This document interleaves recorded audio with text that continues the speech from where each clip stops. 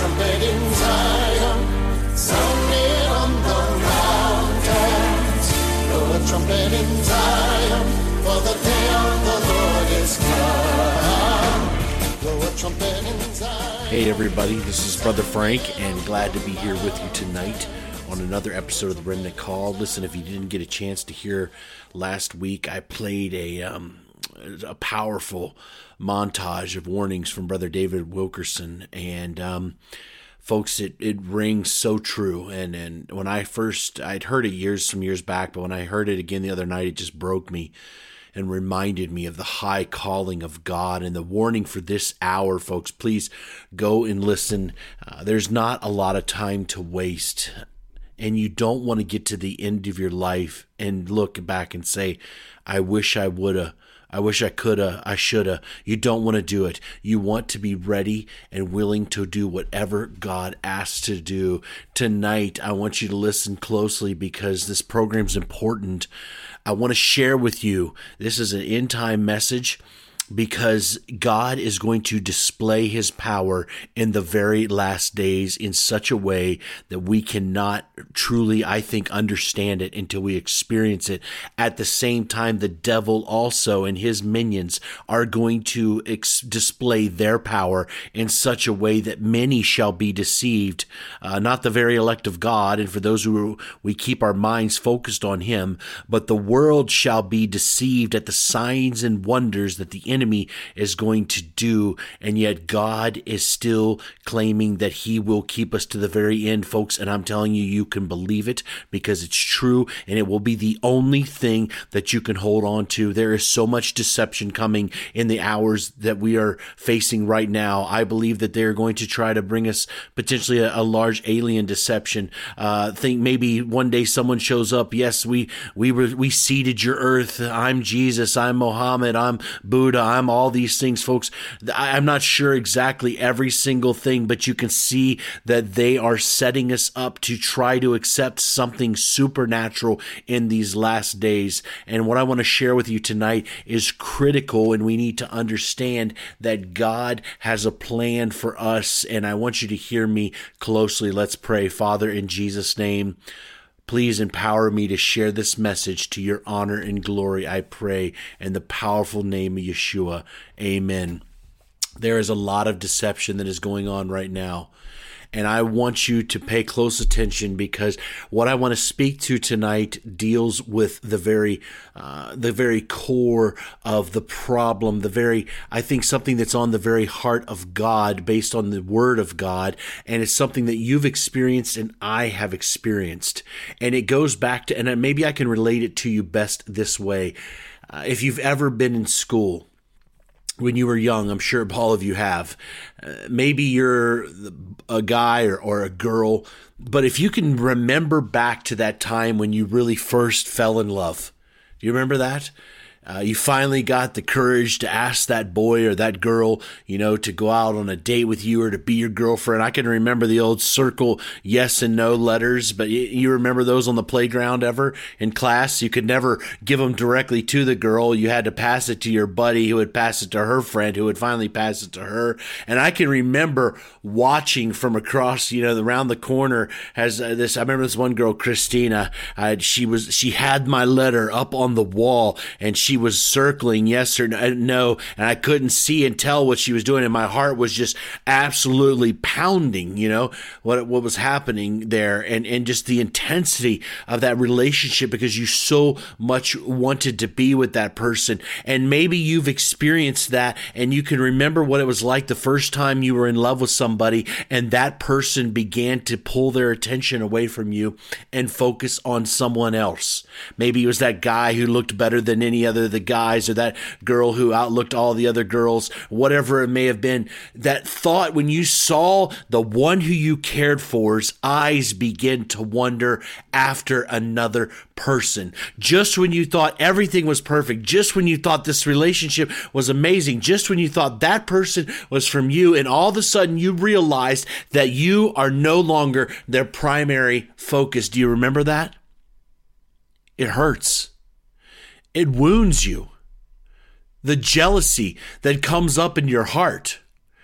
And many times we would try harder to show the affection, to try to turn the person's attention back to you. But ultimately that person would be enamored by the other's beauty or the whatever the success they may have had or where they came from. And it would destroy you, and jealousy would take over, and brokenness would fill you full. Listen to what words say in the Song of Solomon, chapter 8, verses 6-7. Listen to what it says. Set me as a seal upon thy heart, as a seal upon thine arm, for love is strong as death. Jealousy is cruel as the grave. The coals thereof are coals of fire, which hath a most vehement flame. Many waters cannot quench love, neither can the floods drown it. If a man would give all the substance of his house for love, it would utterly be contemned. Folks, what's the Solomon saying here in the Song of Solomon is this. Listen, love is so powerful. It's so powerful. And when you are so in love with somebody, the jealousy, when it comes in, it's so cruel. It's like hot coals that burn with fire inside your heart. It destroys. It can consume. It can be dangerous at times. There are those who can't handle jealousy and end up doing terrible crimes. And we can never let jealousy ever remove someone's freedom, no matter how jealous it is. And I was always kind of brought up to think that jealousy was wrong. It was no good. And if it's acted upon in a violent or negative way, then yes, it is. Can be a bad thing. But I realized that not all jealousy is bad, because God himself is jealous. In the very 10 Commandments, listen to what the Lord says. Deuteronomy chapter 5, starting in verse 7, you shall have no other gods before me. That doesn't just mean ahead of God. That actually means before his face. So living in idolatry, doing things in front of him that shows he's false, he doesn't want them before his face. God doesn't want to see that. You shall not make for yourself an image in the form of anything in heaven above, or on earth beneath, or in waters below. You shall not bow down to them or worship them, for I, the Lord your God, am a jealous God, punishing the children for the sins of the parents to the third and fourth generation of those who hate me. And I think it's in Exodus, in the 10 Commandments, it also talks about the sins of the father. But the parents, yes, into the third and fourth generation. Folks, this is serious. God does not, he is jealous. And in Deuteronomy 6:14-15, it says, you shall not go after other gods of the gods of the people which are around about you. For the Lord thy God is a jealous God among you. What God is saying is, I want you for me and me alone, and nobody else. And God loves you so much that when he sees you whoring or going after other gods, he becomes jealous. He doesn't want you to go after somebody else. He loves you so much. He desires to be with you in such an amazing way that God himself is jealous, because he designed, created, and made you to be with him. But because God allows you to have freedom of choice, he doesn't force you to worship him, but he is jealous. From the very beginning of God's creation on this earth, he set this place up from the beginning to be everything we needed to live in total harmony with God. He created this earth to be perfection, paradise, so that he could dwell with us in absolute peace. But since the very fall of man, we have done everything we could in our power to destroy everything that God set about to be good for us. We have done our very best to destroy. Romans chapter 1, starting in verse 22 and 23 says this, professing themselves to be wise, they became fools and changed the glory of the uncorruptible God into an image made like corruptible man, and to birds and four-footed beasts and creeping things. Meaning, we have tried to ruin the very creation of God. That which he created in the beginning, we have tried to corrupt the creation, and you see today that the creation of God is acting in such foolish manners and is trying to change what God has created. No, men cannot have babies. That's not the way God created us, but they're trying to tell us today that that's the true way that you can identify. You can ruin the creation of God. That's what we're doing today, and I'm telling you, God is jealous and he's angry. Now, listen, I'm telling you, he said it back there, lest the anger of thy Lord be kindled against thee. Now, the interesting thing is, a side note, it talks about the Bible so past the sins of the father or the families onto the parents and the third and fourth generation under their children of those who hate me. That was something I experienced in my own family. My grandfather, Frank Sr., didn't raise my father. Okay, he left my dad. My grandma had 5 children. My dad was the oldest. He was 7 years old. He was an oil man in Texas. They had good money. Everything was going fine. And one day my grandfather decided, I'm just not going to come home. And my grandmother, she went from having a good life to all of a sudden they were eating nothing but beans. And they were barely surviving and making it. Because my grandfather thought that in his life that he was going to do whatever he wanted to do. And it was so crazy. I remember we were at his funeral. I had gotten to know him a little bit before he died. He turned his life around. I was excited about that. But I remember them talking about the shootouts he had been in. It sounded like the Wild West down in Texas. It was so crazy, insane. Because all he cared about was himself. But he did not raise my father. My father got divorced from my mother when I was in kindergarten. He didn't raise me. My dad took a lot of the same path that his father took, and yet my dad got his life turned around. Then my father that didn't raise me, I ended up doing the same exact thing that my dad had done. And so you can see neither one raised the other, and we all took the same exact path. Me, I was probably the worst of all of them. And I was so entrenched, but the exact same things. How does that happen? It's through generational curses. But here's what happened. My dad, by some advice from my aunt, who started reading that verse and understanding the generational curses, and then reading in the book of Job how Job would make sacrifices for his children just in case they did something. My aunt began to share some things with my father. My father got together with some other family members, and they began to pray and repent with other parents for the sins that they had passed down to their own children. And here I was holding my brand new youngest daughter.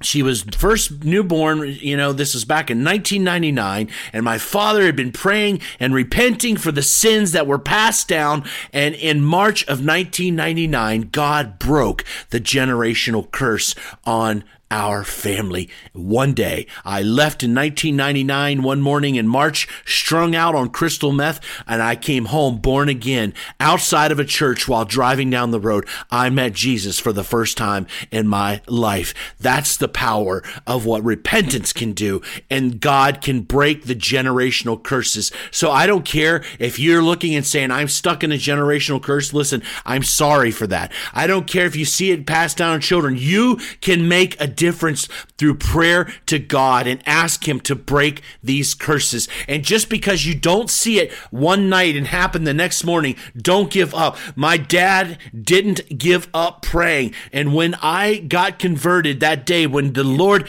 I met Jesus in my van, I had never knew anything about hearing the very voice of God or anything like that. God spoke so powerfully. I don't know. I still don't know if I heard it audibly or in my spirit. I don't know. But I knew God said, I have answered your father's prayers. And I remember calling my dad. I was in tears. I was weeping. And I was like, Dad, today I gave my life to Jesus. And we were both crying uncontrollably. And I said to my dad, Dad, it's like God told me I have answered your father's prayers. And he said, son, we have been repenting for the sins that we passed down. And God broke the generational curse on my family. And now I have had the pleasure of both of my daughters taking them into the waters of baptism and seeing them give their lives to Jesus. Don't give me excuse that God can't save anymore. And even though I had done everything that I had just read, then here the sins and all these things that I had done wrong in trying to change the creation of God into something evil, God never gave up. The Bible said that Judah in 1 Kings chapter 14 did evil in the sight of the Lord, and they provoked him to jealousy with their sins, which they had committed above all their fathers had done. For they also built them high places and images and groves on every hill, high hill, and under every green tree. And there were also Sodomites in the land, and did according to all the abominations which the Lord cast out before the children of Israel. And that's the exact same thing today. Our cell phones, our technology, everything, this idolatry that we are currently living in this country, and the things that we are doing, and now with the sodomy and everything you see, the homosexuality that's going on in this world. And God says, I'm jealous. I'm jealous. You are provoking me to anger. You've done worse than your fathers have done. God is demanding that we serve him the way he designed us to serve him. I look at all that's gone on in the past, and I look at everything that's going on now, and I wonder, why would God... Actually, I should say it like this, even better. How can God even tolerate these people, even me? How can he show even 1 ounce of mercy to such disrespectful people? And here we are in the very end of times, and we're commanded to warn the people and to preach the gospel. And most of the people just sit idle and do nothing. And many, this is the one that blows my mind, and many that claim to be awake have done nothing to share the good news that Jesus is coming again. Many of them are on their own self-righteous, high-minded anger tours because they're so indignant about how they've been treated in a church, and they've got so much hostility that they can't even take 5 minutes to share the good news that Jesus is coming again. Forgetting of the very mercies that God had showed them, they are unwilling to show now, but they're awake. They're awake. Don't tell me you're awake if you're not willing to share the good news. I don't want to hear it because it's a lie. It's not true. You are not awake if you don't want to share the good news of the gospel, that someone else can hear the life-saving message that Jesus is coming again, and he has died and can save you from your sins. Don't tell me you're awake if you're unwilling to share that because of your self-righteous, high-minded anger. We have been hypocrites, all of us, including me. But here's the good news. This is where I want to get to, because this is the end times.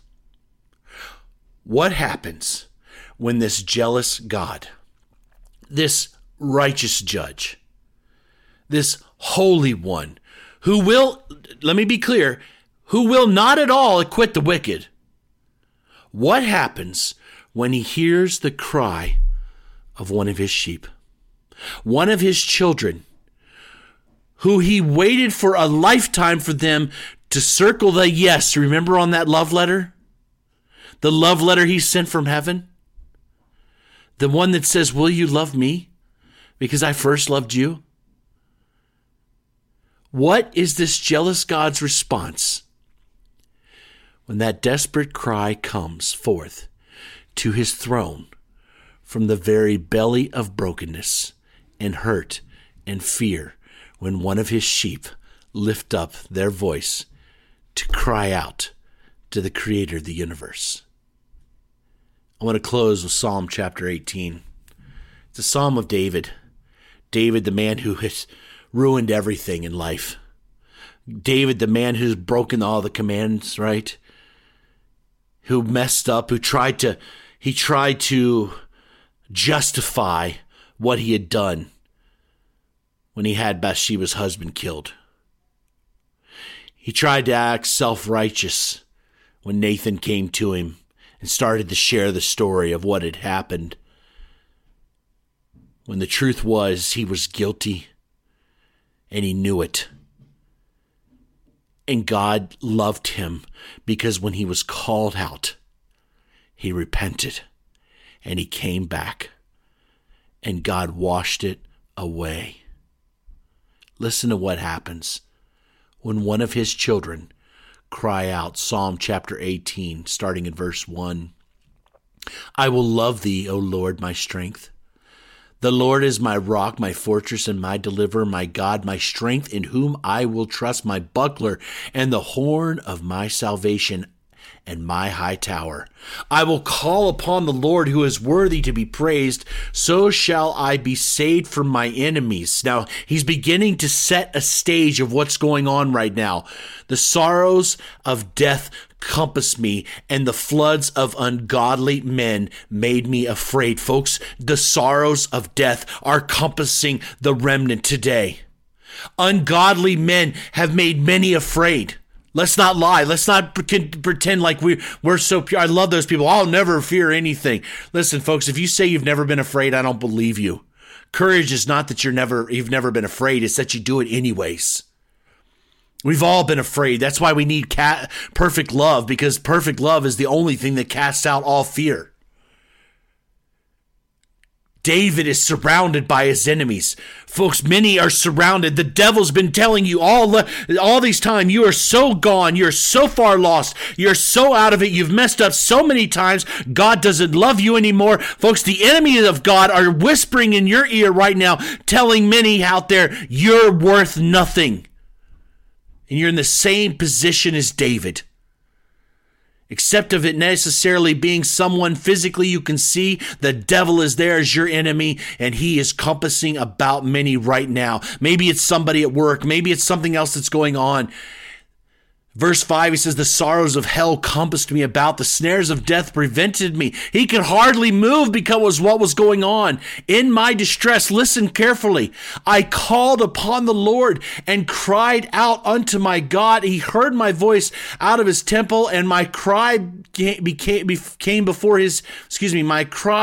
before him, even into his ears. And David is saying that in the middle of this, he broke and he cried in his distress. From the bottom of his very heart, he cried out to God. And when he cried out, it came before his throne. Sometimes, folks, the Lord has to allow us to get into such a position in life before we can finally cry out from the very bottom of our heart. I remember this story of a pastor years ago was sharing how he desperately wanted to hear from the Lord, and he took this vacation during the middle of the winter. Some of his church members would let him go to this cabin in the middle of maybe Lake Tahoe or somewhere. It was freezing cold, snow all over the place, and he just wanted to hear from God so bad, and he would pray, Lord, I want to hear from you. He was seeking the face of God, and he got a little bit of a cold, and he decided he was going to try to get in the shower and do some hot and some cold like that. Well, he turned on the shower initially, and he jumped in, and he said the ice of that cold water hit him so hard that it took his breath away, and he couldn't hardly breathe. And at that very moment, God broke through and said, when you want me as bad as you want your next breath, you can have me. God was trying to tell that pastor, you need to come to a place where you can cry from the very bottom of your heart. You see, sometimes we get so caught up in the world. Sometimes we get so distracted. Sometimes we get so off the beaten path that we don't even understand how very lost we are. But at that moment, you realize and you're tired of hearing the devil's lies. You're done with that. And you're willing to lay it all down and cry out before a holy God. The Bible says your prayers will make it. They will make the very throne of God. Listen to what happened when David cried from the very depths of hell, from a broken place, and fear even in his heart, fear that crippled him from almost moving forward. Listen to what the Word of God says. Then the earth shook and trembled. The foundation also of the hills moved and were shaken because he was wroth. There went up smoke out of his nostrils, and fire out of the mouth devoured. Coals were kindled by it. He bowed the heavens also and came down, and darkness was under his feet. And he rode upon a cherub and did fly. Yea, he flew upon fly upon the wings of the wind. He made darkness his secret place. His pavilion round about him were dark waters and thick clouds of skies and brightness that was before him. His thick clouds passed hailstones, coals of fire. The Lord also thundered in the heavens, and the highest gave his voice, hailstones and coals of fire. Yea, he sent out his arrows and scattered them. He shot out lightnings and he discomforted them. Then the channels of the water were seen, and the foundations of the world were discovered at thy rebuke, O Lord, at the blast of the breath of thy nostrils. God said, when he heard that cry, the Lord saddled up a cherub and he brought the heavens down to save his servant David. Folks, I'm telling you right now, when your God hears his children cry, when his begins to smoke, when the Bible said that smoke came from your heavenly Father's nostrils, he was so angry. When God begins to smoke, folks, I'm telling you, all hell starts to run. When that cry comes forth, when the enemy has stepped over his boundaries, when Satan has gone too far, when he has crossed the line with one of his precious loved ones, it doesn't matter if he sends the entire Russian army to your house. My God can saddle one cherub and bring the entire heavens down if it's needed. This is a jealous God that you serve, beloved. One who loves you so powerfully that he endured the very hordes of Satan, the armies of the devil on Calvary's cross, so you could live a life in confidence, knowing that his great love will endure the very tests of time. So many of us are struggling right now today to get out of the terrible situations, to find our way again, to bridge that gap of feeling separated in our hearts at times from the love of God, desiring to know God, but sometimes we feel so bound up by the cares and the stress of this world. And if you only understood that there was a cherub waiting to be saddled in heaven at this moment, waiting for the call of duty. If you only could see the 10,000 angels waiting for their marching orders. If you could just remember those words when he said, yea, I have loved thee with an everlasting love. Brothers and sisters, you have the God of the universe fighting for you, ready to overpower the enemies. He's ready to conquer those who would ruin you. God is waiting to save you when he hears the cry of his children. Beloved, cry out. Cry out to your God as David did.